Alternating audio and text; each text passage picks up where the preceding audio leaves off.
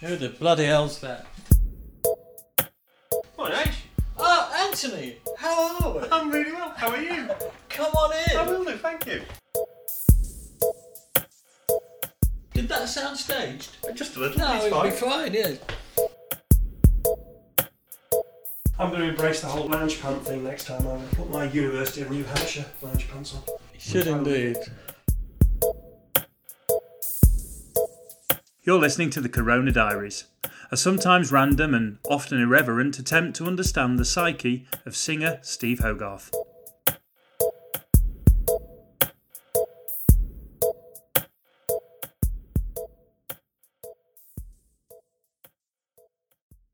Hello and welcome to chapter 134 of the Corona Diaries. Hello. We've just recorded a Q&A, haven't we? We have. We've already done a day's work, and here we are, labouring into the small hours of the morning. The small hours of the morning. There's some magical moments on that Q&A. Is there? Already? Well, I'm thinking, and I'm just going to put it out there, I'm thinking the Scouse Billy Joel impression is absolutely amongst the greatest things I've ever heard you do.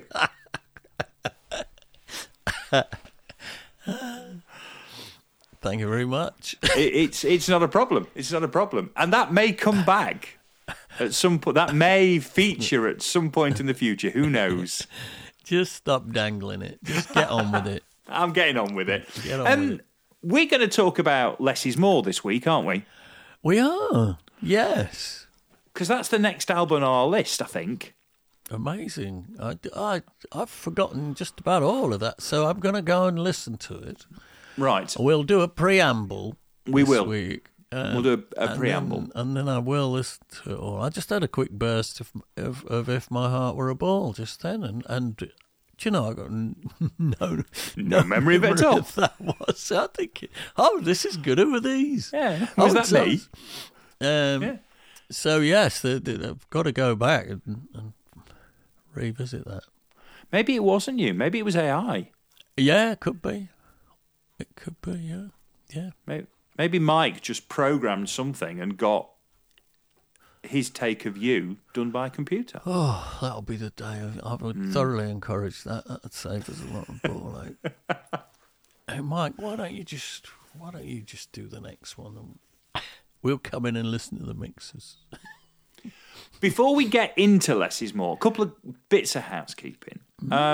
Obviously, we dropped a klaxon last time. Dropped a klaxon.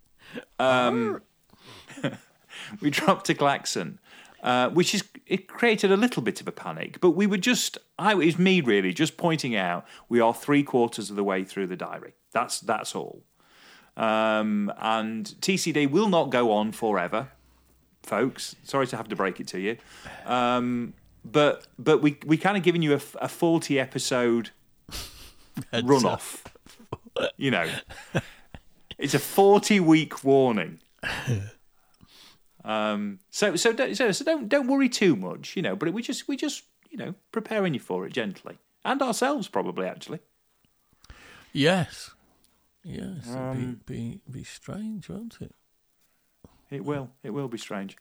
But don't panic unnecessarily. There's plenty of time. And then the other thing in terms of housekeeping from last week, bloody hell, that was a crooncast.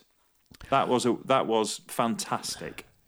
Oh, well, I'm glad you liked it, because I was quite pleased. I put a lot of effort into it, and I spent quite a bit of time on it actually, to get it right, particularly the musical accompaniment to the voice. I was trying to sort of make sure that it moved in all the right places and didn't get in the way at the same time. So it was a bit of a, you know, a lot of care went into it.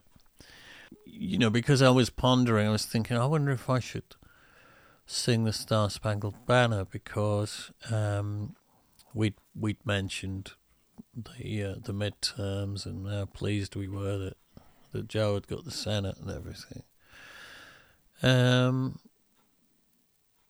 And so I went and had a look at the lyric, and then I read where that story had come from, which was a siege on a fort by the English. And the fact that they'd said that if the flag, I mean, I don't know if this is true or whether it's myth, but they said that if the flag was down in the morning, that would be the surrender. And the English had got something like 40 ships sitting in the sea, pounding this fort all night.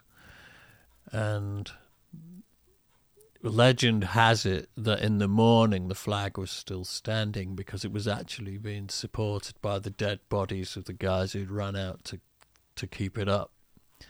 And so that's quite a moving... Once you know that story, then those words really mean so much more.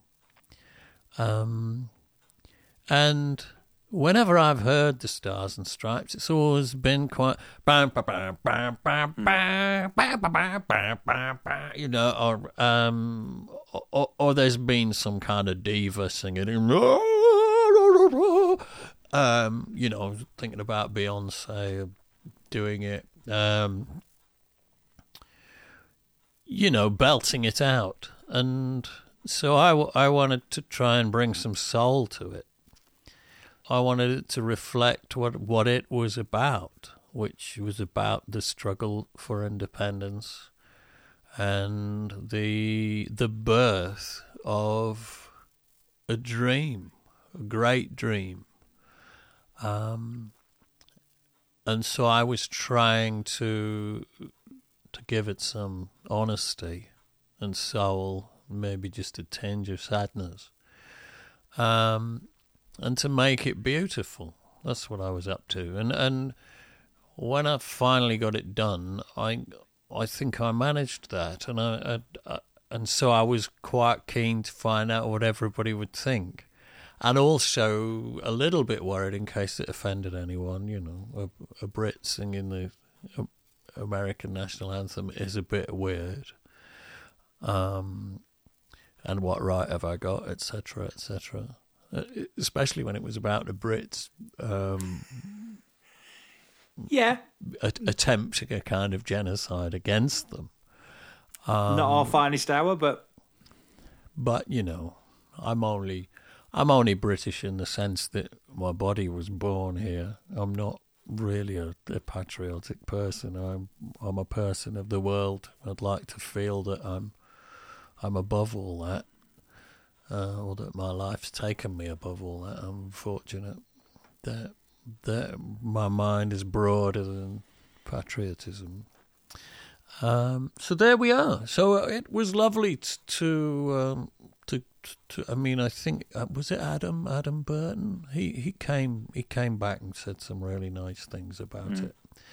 So it was lovely to get such a positive reaction from the Americans, some of whom have their own negative associations with their own anthem.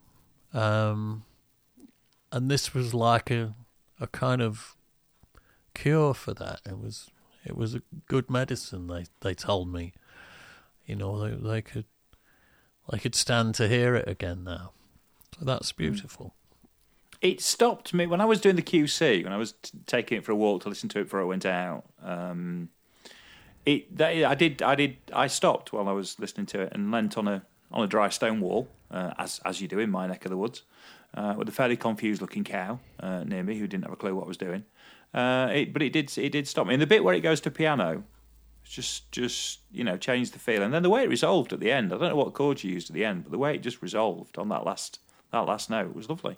Yes, it instead of going to the root, it drops so that it sounds perhaps a little bit sadder, somehow, a bit more introverted. Perhaps a bit more like a question than a statement as well. Yeah, I think I just dropped on that chord by mistake and thought, oh, that's nice. It was very nice. The other thing is, it's not a tune you tend to hear on your own in earphones. No. And actually, it takes on a whole different meaning when it's a very individual moment, very, you know, insular moment. I thought that there's so much power in it both in terms of the way that, like I say, it wasn't belted out, but also that a lot of people will have listened to it the same way I listened to it in a set of cans. Yeah, well, I'm glad, I'm really glad I did it. I was a little bit reticent about causing offence or having the right to do it. And I swapped a few texts with Orrin Hertz. I said, I'm thinking of doing the Star Spangled Banner. What do you reckon? And he came back and went, ooh, be careful. He said, there'll always be some twat who'll take offence. I said, well, yeah. On anything. On absolutely exactly. anything.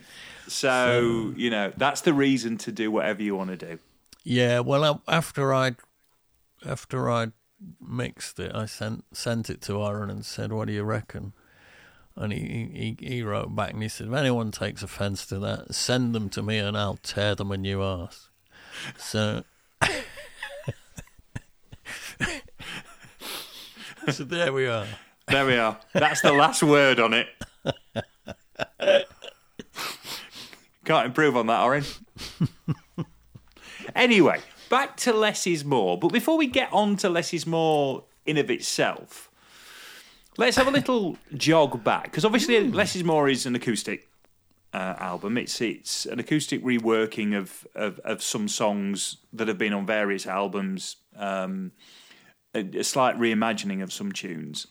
But the first time I heard you guys play purely acoustically was the Holidays in Eden launch party at the Borderline Club.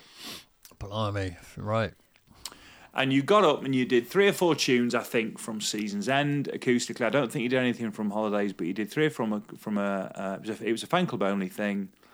And I think you also played Substitute by The Who. Right. And that's the first time I'd ever heard you play acoustically. Ian didn't bother. I don't know if Ian was supposed to bother, but he didn't bother. Right.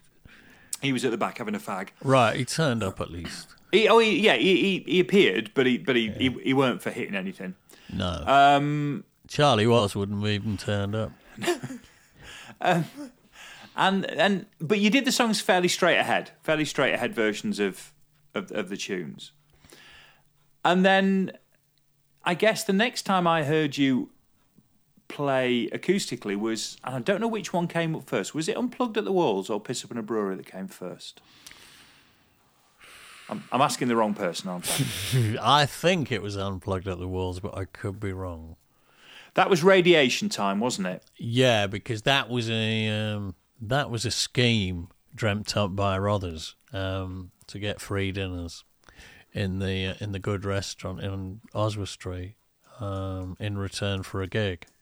It was an inspired idea because the food was great in that Walls restaurant. And Jeff, the manager, was a big fan of his live music, so he was happy to have us there. And then we recorded it, and I was quite pleased with Unplugged at the Walls. I thought it was a good little album. There's some really good moments on there. Isn't it coming out on vinyl? Is it? Shortly. Yeah, it ought to. Yeah. Did I read that somewhere? I'm sure I read that somewhere. Yeah, maybe that's part of a plan. I think that's something we're looking at. I thought that was the case. I've just had a quick Google, and it was first. You're right. Unplugged at the Walls was first. I think that's also evident when you look at what's on the album. Actually, different listen between the two. But it was around Radiation Time, and it was while we were mixing Radiation that we performed that show. 25th and 26th of June 1998. And I think this is the first time I heard you start to play around with the arrangements a little bit. Yeah, we definitely changed the space. I remember with that little descending, the semitone descending thing, which was different to how it had been on the studio record. A lounge jazz kind of vibe, didn't it? Yeah. That was quite nice. I liked that. So, yeah, we started messing about a little bit with things that we'd already written. for Unplugged at the Walls, but for the most part, the songs kind of stuck to being how they were, in terms of the chords and the moves. But when we came to look at Less Is More, that album was from the ground up treated as an experiment. And so we set out to deliberately avoid just playing the songs acoustically. That was never part of the idea of it from the word go. Mike Hunter said, let's reinvent them all. Let's turn them inside out and upside down and try and find a way to do them in a different way. And if we can't, let's not do them. Let's not just do Easter. Let's not do that. We've done that. Let's try and find a way to change them and to rewrite them. And so we spent quite a lot of time over the musical arrangement, probably nearly as much time as we would have done if we'd been actually writing the songs to start with. We made that same journey of trying every chord under the sun in every order to see where it would take us. And I remember Mark having that mad idea for quartz with the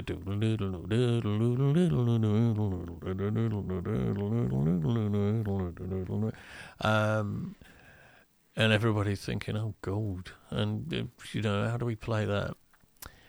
And then Pete's got a little keyboard instrument kicking about the studio that used to belong to his dad or his granddad or his uncle or something. And it's called a dulcitone. And I guess it's a sort of like a forerunner of a Fender Rhodes in a way, but 100 years back. And I think it's got little reeds inside it instead of strings. It's like a piano, but when you press a note, instead of getting a piano note, you get this kind of clunk, almost like a toy piano, but a bit more grown up. And I was given the job of playing that, and there was one note that was missing, so I go doodle doodle doodle donk doodle doodle doodle donk doodle doodle clunk, and so there were bits missing out of it. And Mike loved that, and I'm going, what about this one that only goes clunk? And he said, oh, it'll be great. Mike loved the idea that of the thing being a bit literally clunky. And so I used to play that thing. The other thing I remember about those sessions was that they were recorded in the summer, I think, and it was insanely hot. And it was so hot. We'd got all the windows and doors of the studio open, and we were wringing wet. And it was so hot you couldn't concentrate. I was trying to remember all these new arrangements and where everything was going to go next, and it was literally too hot to be able to do it. I couldn't retain. None of us could retain any information because we were too hot. So it took hundreds of takes to do anything. And I think Mike pieced it all together from the moments that we were getting right and editing out the fuck-ups, of which there were many. So bearing in mind Unplugged at the Walls was 98, Piston Brewery's 2000. This is 2008, 2009 time, I'm guessing. I'll have to look at exactly when you went in the studio. What was the prompt? What was the prompt for let's do this? Whose idea was it? I think it was probably me saying I just don't feel ready to write another album yet. I always balk at the prospect of knocking out another one, just as I will for the next one. I feel it coming towards me, and I don't find it easy. and so I'm never looking forward to getting stuck into a new set of jam sessions and starting to write. And I think I just felt a bit worn out creatively. So is there anything we can do instead of making another album? I just give me another year at least. And I think somebody had the idea of, well, why don't we make an acoustic album, but at the same time make an acoustic album where the songs are totally different. Just have a bit of fun with it. Look through a different prism at our back catalogue. It was probably Mike who suggested it, and I would have jumped on that as a chance to kick the next album into the long grass. Yeah, because actually, so on the back of that, then, are we now at the right sort of intervals? Is 4 to 5 years about the right sort of for you? Yeah, I mean, I'm glad I don't have to start work on another one next year. We've got quite a lot of live stuff in now for next year. Whether we'll start jamming in the autumn, I don't know. But we're already thinking in terms of maybe 2024 to get stuck into the next one. So I don't know how many years that'll be after now before it's dark. The years tend to pass a lot quicker as you get older as well. Yeah. They just zip by. Yeah, you're averaging sort of 4 to 5, aren't you? The last, I mean, if you look at Fear, if you look at, Sounds of Cartman Made to Fear, that was 4. Wasn't it? Fear to this one's probably 5. You're in that kind of 4 to 5. If you take Less Is More out of the equation, there's a decent sized gap from Happiness Is the Road. I suppose between Fear and An Hour Before It's Dark, we made the orchestral Pandemic as album, well. didn't we? So Yes, you did. That was an album in its own right, really, in terms of more or less in terms of the amount of time it took.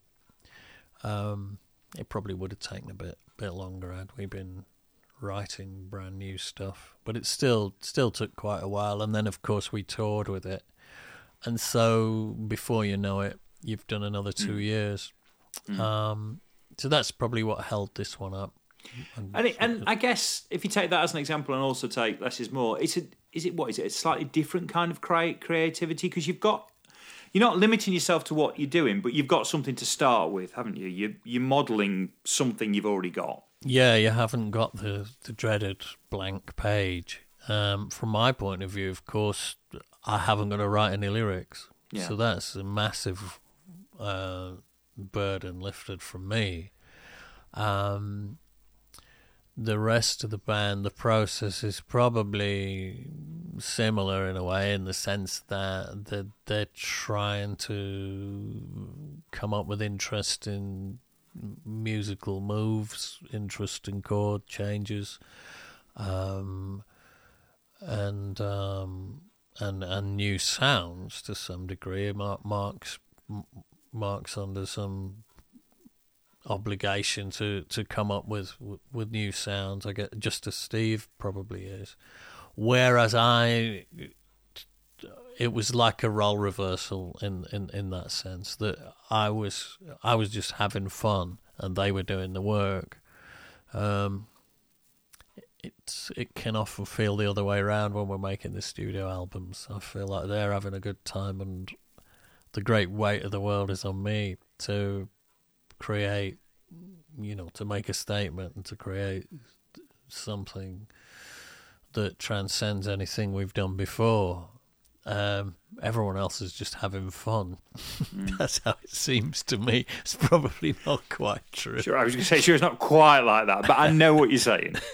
Whereas on Less Is More, I was the one having fun, and for a change, the onus was on everybody else to do the work.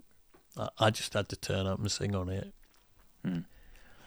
Well, except you didn't, though, did you? Because you'll have been involved in the arrangement and all that kind of thing. Yeah, I made that journey, but the pressure wasn't upon me to leave. I wasn't. It's often like a train.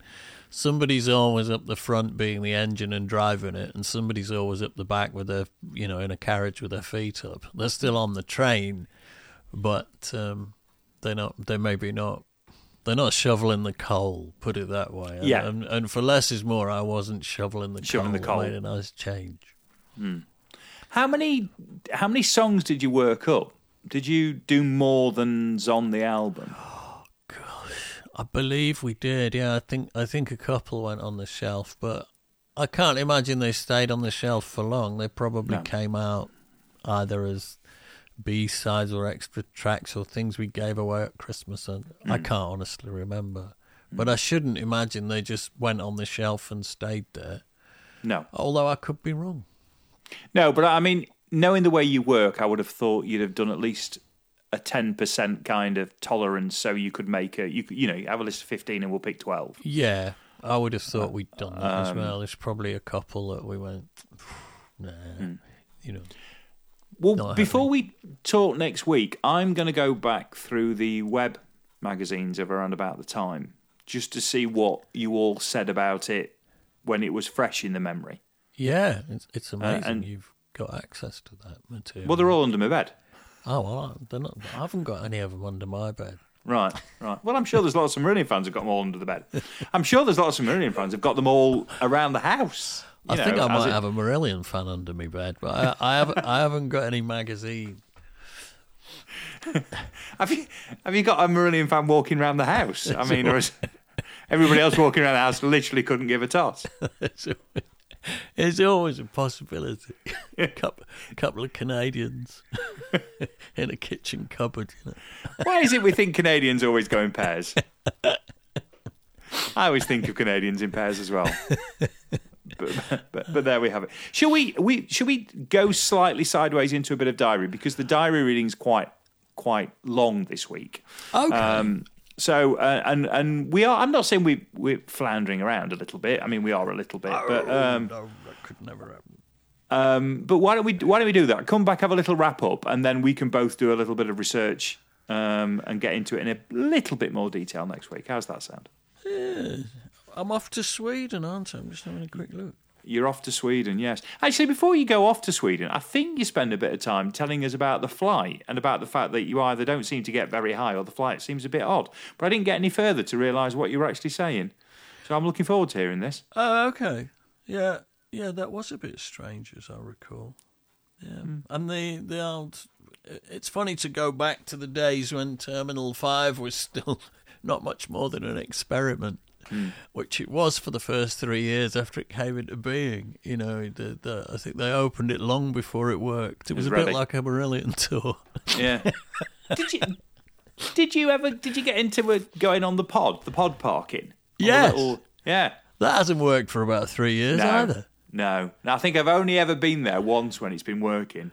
That was the great. Opportunity. Oh, it's fab. Yeah. It was like being at Alton Towers. It was like being a kid again, wasn't it? Yeah, trundling along and going up in the air. Wow, this is fantastic. Yeah. Shame it never worked. Speaking of things like that, I'm completely digressing. Have you been on the cable car to the O2? No, I've watched it, but I've never been up it. Have you been up it? Yeah, I've been on that. It's quite fun, that. Is it? Yeah, well, I was at doing a trade show at the whatever the arena is, the down near the whatever that exhibition centre is. I can never remember what it's called. But they used to do the Plaza show there, and we were staying at a hotel, and we said, we'll go and have something to eat at the O2, and went across on the thing. It's great. Oh, it looks very high. And it's steep when you particularly when you're going down. You don't notice it when you're going up. When you're coming down, you kind of going, oh right, okay, it's coming down quite steep. It did look high up. I remember thinking, I don't know if I'd be comfortable up there on a string. I've got that thing where I'm finding cable cars when they're enclosed, but I'm not very good on chairlifts.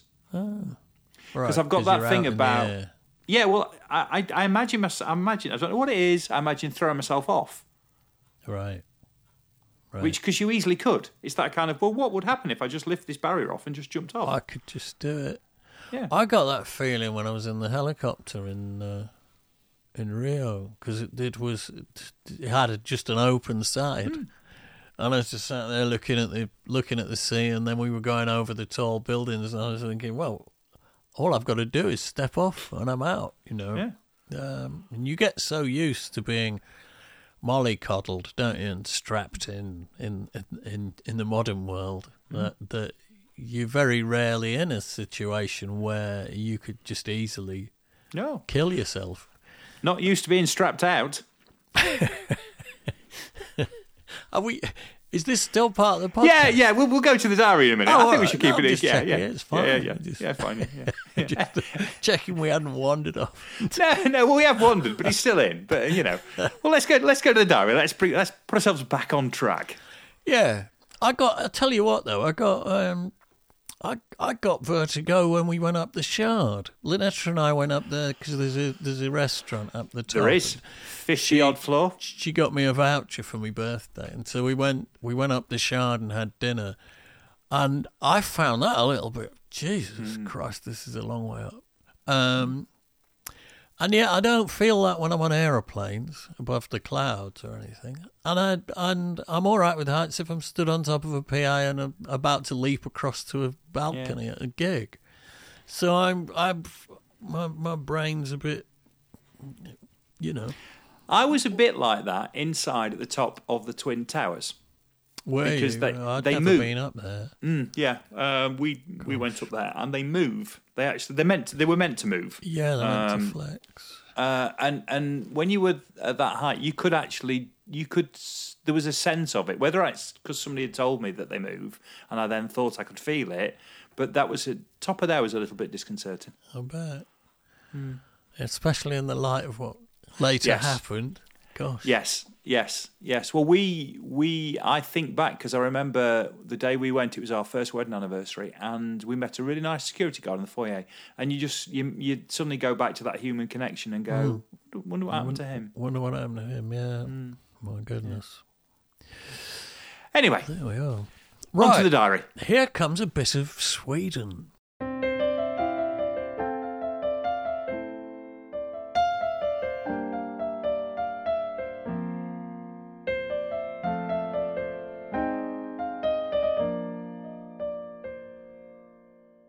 Thursday, 4th of June. Home, Sweden. Set off around 11:30 for the drive to Heathrow. Not a bad day in England as I set off waving to Lynetta and Vibes on the doorstep. Vibes is too young to know I'm going away and so isn't at all concerned. Lynetta seemed her usual incandescent self. I'm back in a couple of days. The drive to Heathrow was great. Hardly any traffic on the M40 for a change, and a nice clear open sunlit road.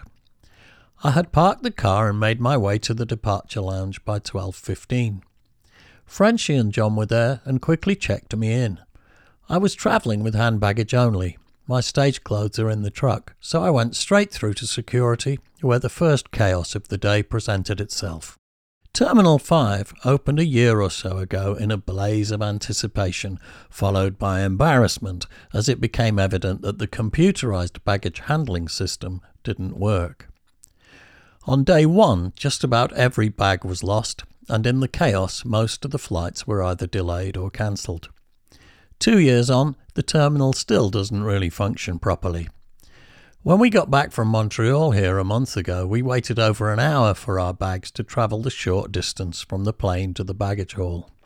Apologies were occasionally broadcast over the PA system, offering no reason for the delay.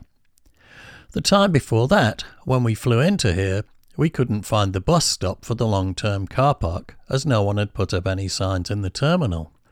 The security hall today was absolutely packed with people queuing for too few machines.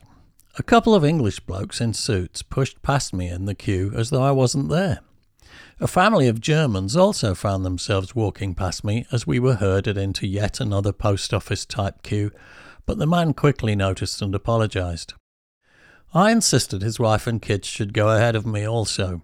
I know what it's like travelling with a family. Nice chap. It must have taken 30 or 40 minutes to get to the security machine. Shoes off, belt off, computer out of bag, have you any liquids, jacket off, beep, come over here, body search, nothing found, go over there, belt on, shoes on, repack bag, jacket on. But I had plenty of time to spare. Went to the Giraffe Cafe and ordered salmon and scrambled eggs and a smoothie fruit yoghurt thing. All very nice and thankfully very relaxed. We fly at 2:25, so around 1:40 I went for a wander around the shops. Didn't see anything I needed. Bumped into Ian and Rothers staring up at the screen and stared with them until a gate was announced, whereupon we made our way over there to find the rest of the band and crew. Frenchie, our tour manager, apparently made some kind of mistake with the booking, resulting in the band flying economy while the crew flies business. He had realised the error and press-ganged them into swapping boarding passes with us, so we boarded and settled down in business class. I haven't flown business class for ages. It's more or less the same as economy, except that you get offered a hot towel, which remains hot for 4 seconds, a hot meal, which I didn't want anyway, and the stewardesses seem a little more relaxed. I'm a fan of British Airways and would prefer to fly with them over any other airline, whether in business or economy. Having said that, we had a truly weird takeoff. Down the runway at full throttle and into the air as normal, but then the pilot seemed to throttle back, and I heard the engines revving down and up and down and up as we seemed to turn hard to the left, and out of the windows on the other side of the plane I could see the rows of houses on the ground and feel that we weren't gaining height. As the engines whirred and then cut back and whirred up and cut back, I became increasingly nervous. Normally planes are up through the clouds and into blue sky long before the engines cut back. Most of the passengers seemed oblivious to this and carried on reading, but a lady on my left had a puzzled expression too. I turned to look at Rothers, who was looking up quizzically also. Strange, eh? From my seat I could see the stewardesses sitting up front with their backs to the flight deck, both chatting away carelessly. Oh well, the time to worry is when the cabin crew look concerned. Eventually the pilot must have been given permission to get on with it, because the engines resumed power and we climbed through a bit of turbulent cloud into the blue cruise. I declined the food and ordered a Bacardi and Coke. I only drink Bacardi and Coke on planes and beaches. They make me feel like I'm on holiday. After a while a stewardess said, "I recognise some of you. Which band is it?" "Marillion," I said. "Oh, is Fish on the plane?" "No, he left in 1988. "Oh, I saw the band back then. Now, where was it?" "You don't look old enough." "Oh, bless you." I've been in this band now for 20 years, and I still seem to have conversations like this on an almost daily basis. Most people don't know Fish quit, and those who do think the band split after that. Only the hardcore have heard of me. Oh well, better a cult hero than a household name. You get left alone when you want to be alone, and there's a lot to be said for that. We landed at Copenhagen without incident. Without incident as far as we were concerned anyway. I was in this airport only 2 weeks ago. We'd been to Denmark for Lynetta's mum's birthday. I made my way through the self-same passport control booth, down into the baggage hall and out into the arrivals area, half expecting there to be someone waiting to greet me. There was, our lighting designer Jens Nyholm, who now lives in Copenhagen with his girlfriend. I said hello and then went to Starbucks to get a chai tea. I like those. We were originally going to get the train from Copenhagen Airport, and I was quite looking forward to a train journey over the water and through Sweden, but the plans had changed. We would ride in minibuses instead for the 2.5-hour journey to Kristianstad, where we will stay. I dispatched Frenchie to the shop for beer to get us through the journey. I was in a van with Phil Brown, John Cameron and Count Mosley. Even Ian had a beer, truly shocking. The van driver, Karina, told us that there had been a bomb found in a suitcase in Copenhagen Airport earlier in the day, and that they had only just reopened the airport. Well, you never would have guessed. I saw nothing unusual at all anywhere. Maybe that's why we were doing all the strange stuff at takeoff from Heathrow. Maybe they were trying to decide whether to turn us around and land us again. Who knows? Chatted to Phil all the way to Christianstad, who told me about some of the other gigs he's been doing in London. Tales of interesting musical instruments and interesting musicians, Goldie and gangsters, and someone getting stabbed outside Cargo in East London last week. Blimey. We arrived at the hotel around 8:30, and I checked into my room. Not posh, not bad. I plugged my computer in and tried to get online. Lots of email currently flying around about my forthcoming H-Natural Polish dates and a general lack of ticket sales, etc. Well, if they will put me on in Krakow the same night as a free open-air Lenny Kravitz concert, what do they expect? I'll go on early and go and see Lenny. I called home and chatted to Elle for a while whilst chomping on a room service club sandwich. All's well there, and Vibes has gone to sleep. I decided to do the same. I feel dog-tired and well up for an early night. Got into bed and put the telly on and found BBC World. They're reporting the bomb in Copenhagen airport too. I was later to discover that it wasn't a bomb at all, just some spare parts for an aeroplane. Ah, security, security. Friday, 5th of June.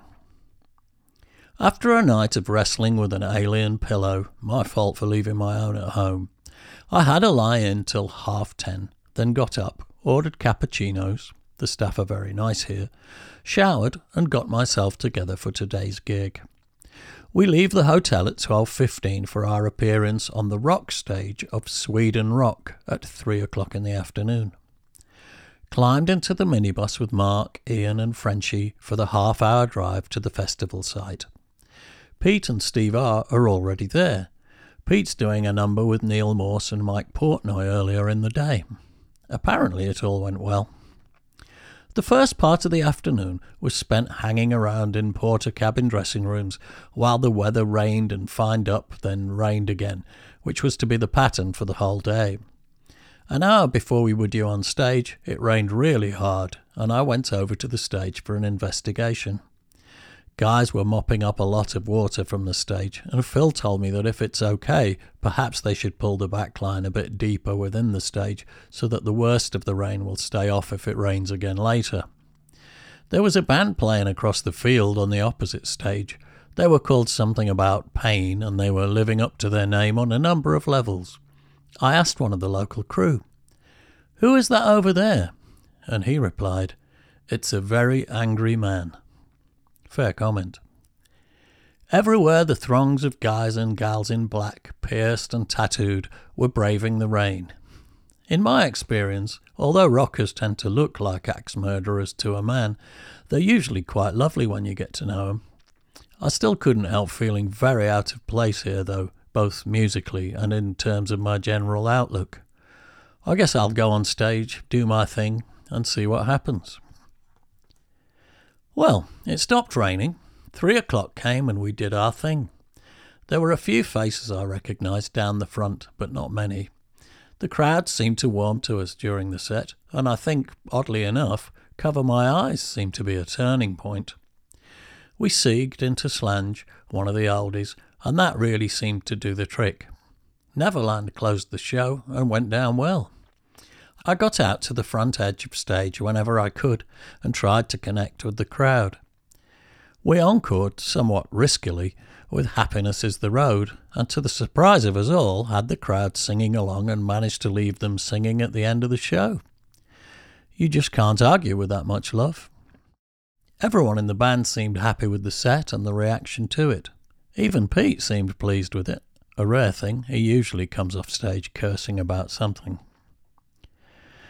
We made our way back to the dressing room and hung around a while for an MTV interview with some guy from Finland. He seemed all right. At 6 there was a signing session, so we went over to the merch shop area and stood in a stock room for a while before being called over to a long trestle table where we all sat on stools while people filed past. I said hello to Freddie Bilkvist, the photographer, who was mercifully wearing a pink hat. He was unique for several square miles in this respect, and a source of hope as far as I was concerned. There seemed to be a lot of people waiting in line, and it took a while for them all to go by. Everyone seemed to have really enjoyed our set. I nicked a baby-sized Ramones t-shirt on the way out, by way of payment, for little vibes, and we went over to the backstage restaurant where we were provided with dinner. The restaurant seemed groovy, black, of course, with chandeliers hanging above the tables. We ordered tapas and steak. Before the starters came, Mark received some awful and somewhat bizarre news. The family have just taken delivery of a new puppy, which had been accidentally crushed when the new babysitter who was playing with the children slipped from one of the kids' tricycles. The poor little thing was pronounced dead shortly afterwards. Well, that put a bit of a downer on the dinner, and Mark seemed visibly upset. Frenchie made preparations to try and get him home as soon as possible, and managed to get him onto the first flight out of Copenhagen in the morning. The steak took forever to arrive, and when it did, it looked great, but it was cold. Shame. Never mind. We managed to get our hands on creme brulee a bit quicker, and then left to take the van back to the hotel. Got back to my room 4:04 around 9 p.m. and phoned home. Once again, I couldn't really contemplate much except getting into bed and passing out. I remember passing Ronnie James Dio in the hotel lobby. Sadly, he was dead within the year.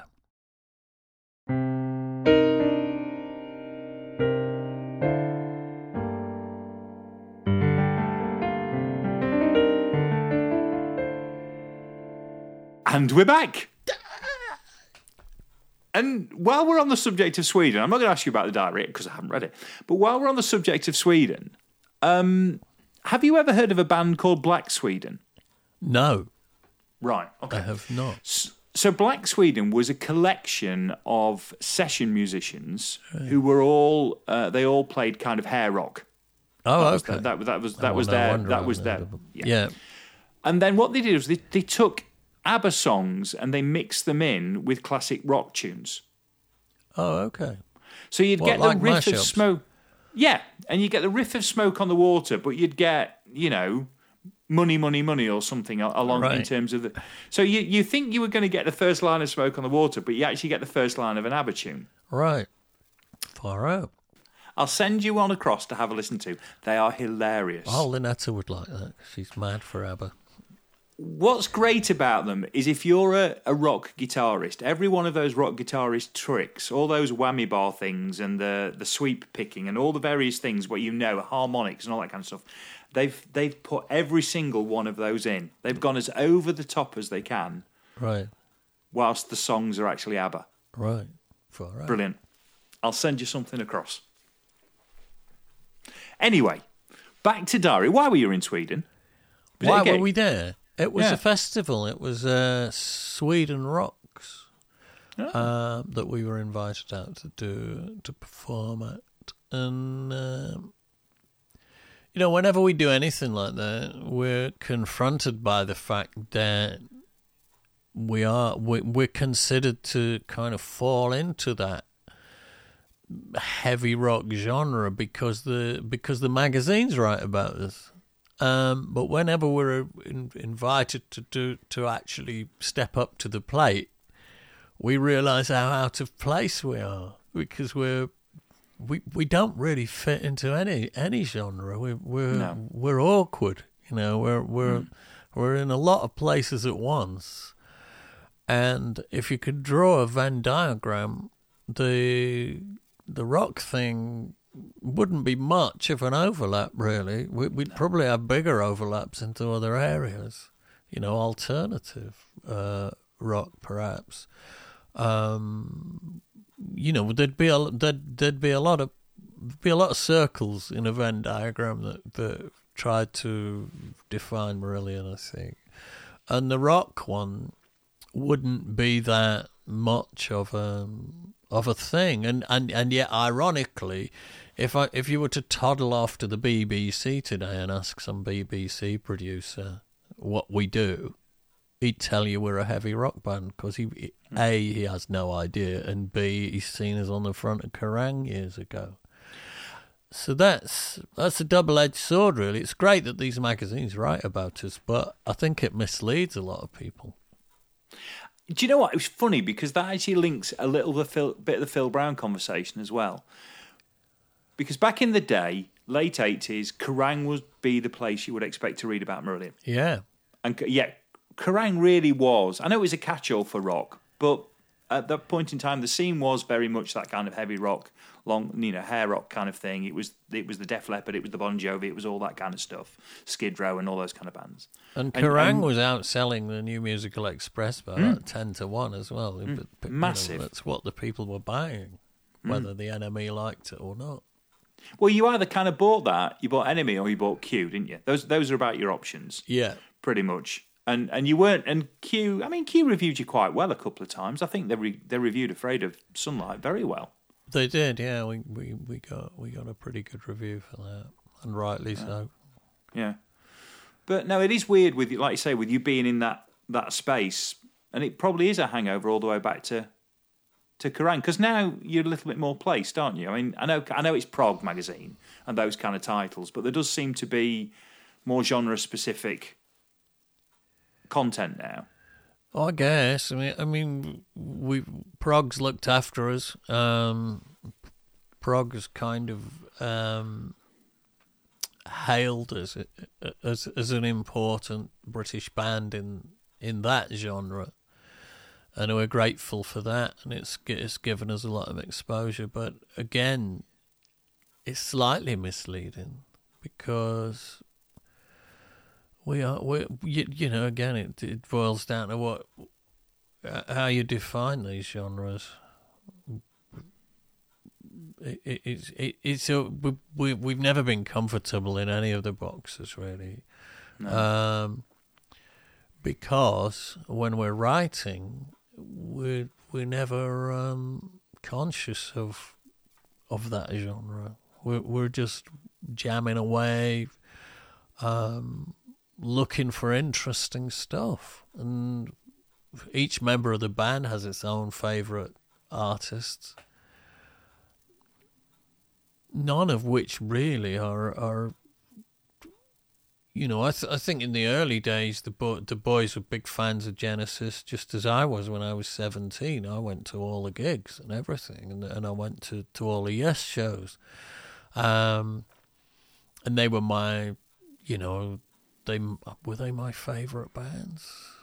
Maybe, but then I was also listening to Hall & Oates. I was listening to Pink Floyd, and then I was listening to Boz Scaggs and Steely Dan. Then I was listening to Earth, Wind and Fire, and then I was listening to Joni Mitchell, and then later on, discovering Prefab Sprout and the Blue Nile, and then I was off into another place, listening to the Associates and the Simple Minds, and then the. So, most of the members in the band have been on a journey into prog, then out of it and into other things. Pete's absolutely mad for the Beatles and psychedelic pop music. That he loves that stuff. He sent me he sent a thing around the other day. Has anybody heard of this band? And they're called the Dowler Pool. Have you heard of the Dowler Pool? They sound like, they're really interesting. They sound like XTC. With XTC with more structured Beach Boys like vocals. Really sophisticated stuff. And Pete's currently raving about that. And so each member of the band has their own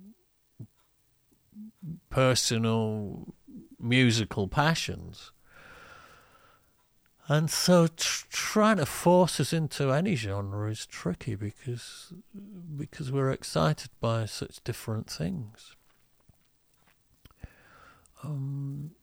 People ask me which vocalists have inspired me over the years, and yes, most definitely John Anderson and Peter Gabriel when I was a kid, but then after that, Daryl Hall and Paul Buchanan. So, and out of all of them, probably Paul Buchanan's had the longest lasting effect over me. Not because I'm trying to be like him, but I'm trying to be honest. And the honesty in his performances is always absolutely staggering, almost unnatural. And so, if anything, that's what I'm looking for these days. I'm looking for honesty more than sounding like someone or a certain kind of tone. Or obviously, you try and stay in tune, but it's something that you have to believe in what you're doing, and you know, otherwise nobody else can. Where did I start on this? I've gone off, haven't I, on a bit of a Swedish journey. rock festival. We started that. So, so we went to Sweden Rocks because apparently we're a rock band, and I mean, even at Sweden Rocks, we finished that show with the song "Happiness Is the Road," which is essentially a kind of, what's that? It's more of a dub thing, isn't it? Prog dub, or whatever you choose to call it.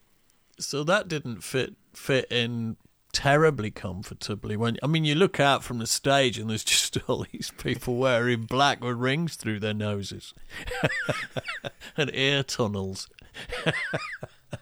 and lots of tattoos.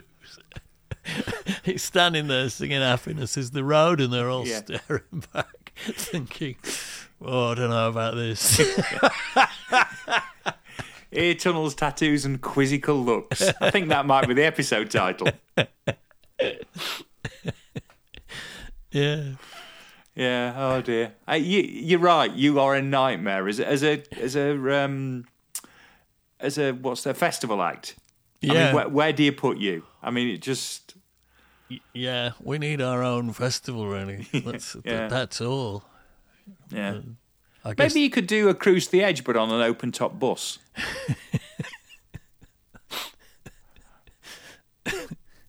Thank you. I could see that working. A bit more modest. Yeah, you could do the run, the Golden Mile at Blackpool down the Illumination Run. That'd work. I could see that working. Cruise down the prom. Cruise down the prom. There it is. There it is. Sharabang to the lights. Exactly. Yeah. Should we call it a day for 134? Yes. Yes, let's. We'll attack it proper next week. We will. I'll go and listen to it. Try and find out what the hell we did. In the hope that I'll remember why. Having just earlier played "If My Heart Were a Ball," it jogged nothing at all. But hopefully some of the others will. You do that. I'll see what I can find written down, and we'll take a proper run at it next week. Yes. Fantastic. Let's do that. Right. Okay, well, enjoy your week. Thank you. Thank you very much. And we'll see you all next time, folks. All righty. Thanks for listening, everybody.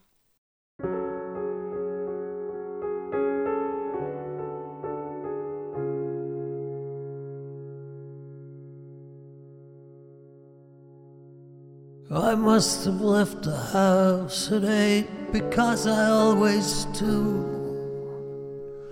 My train, I'm certain, left the station just when it was due.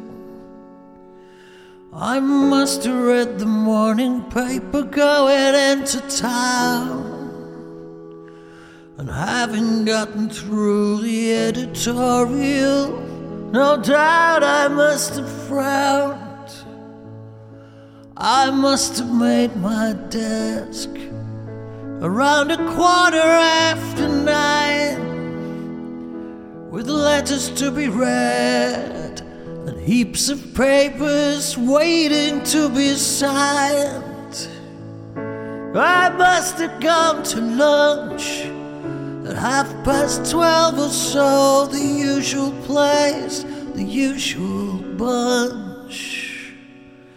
And still on top of this, I'm pretty sure it must have rained the day before you came.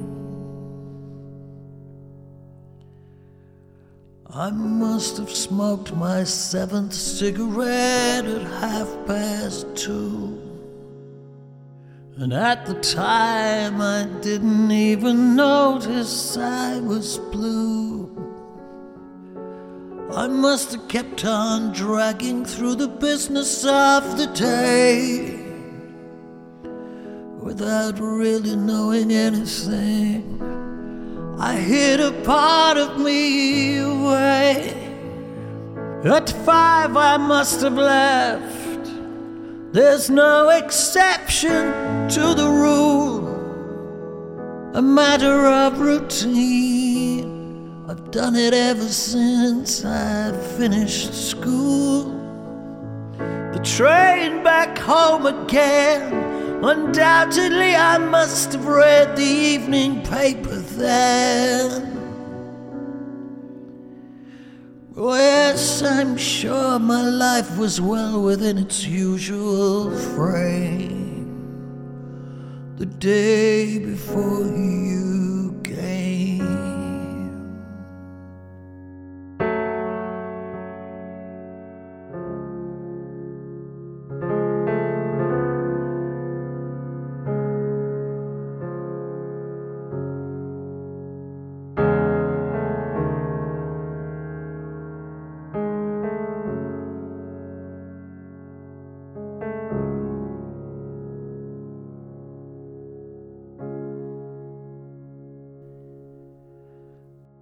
I must have opened my front door at 8:30 or so and stopped along the way to buy some Chinese food to go.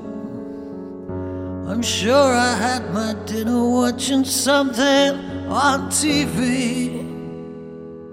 There's not, I think, a single episode of Clarkson that I didn't see. I must have gone to bed about 10:15.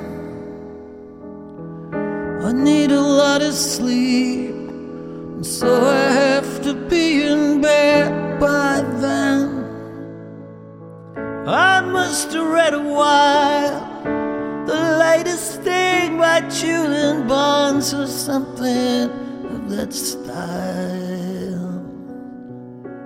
It's funny, but I had no sense of living without aim the day before you came.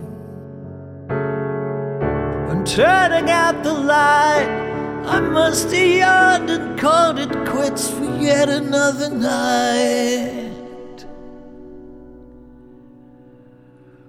And rattling on the roof, I must have heard the sound of rain the day before you came.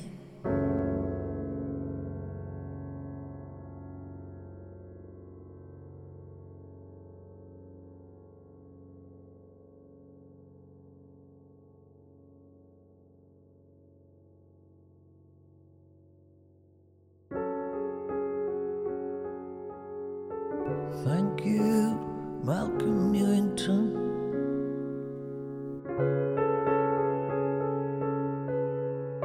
Steve Clumpers.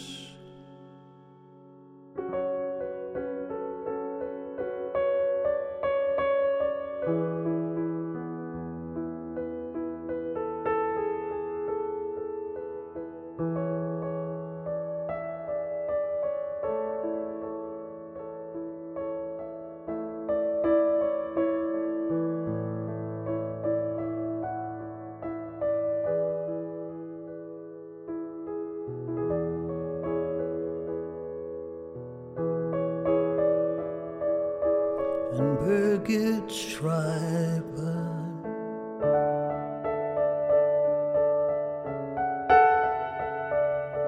Thank you very much.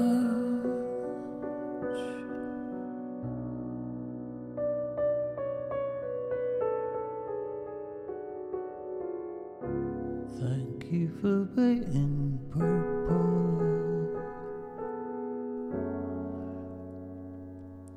Thank you for being purple.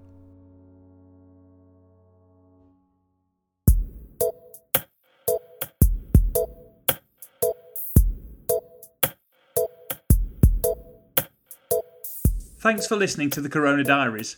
It featured Steve Hogarth with the insights and me, Ant Short, with the questions.